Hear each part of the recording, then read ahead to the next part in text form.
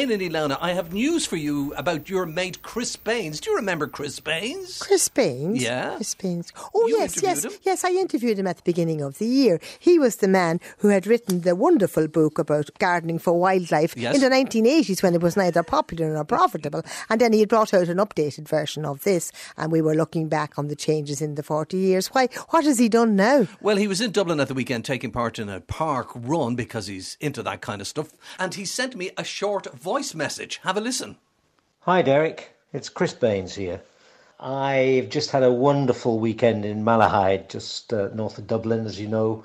Travelled over from Holyhead on the ferry and had the joy of watching a whole lot of harbour porpoises swimming and leaping in front of the boat.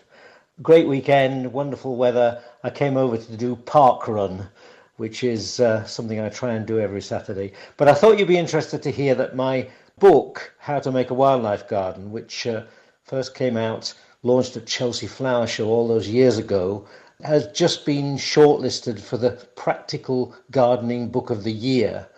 And the interesting thing is that when it was first published back in 1985, the Royal Horticultural Society was so confused by the whole idea of wildlife and gardening that my Chelsea Flower Show medal was inscribed to J.C. Baines for his wildfire garden.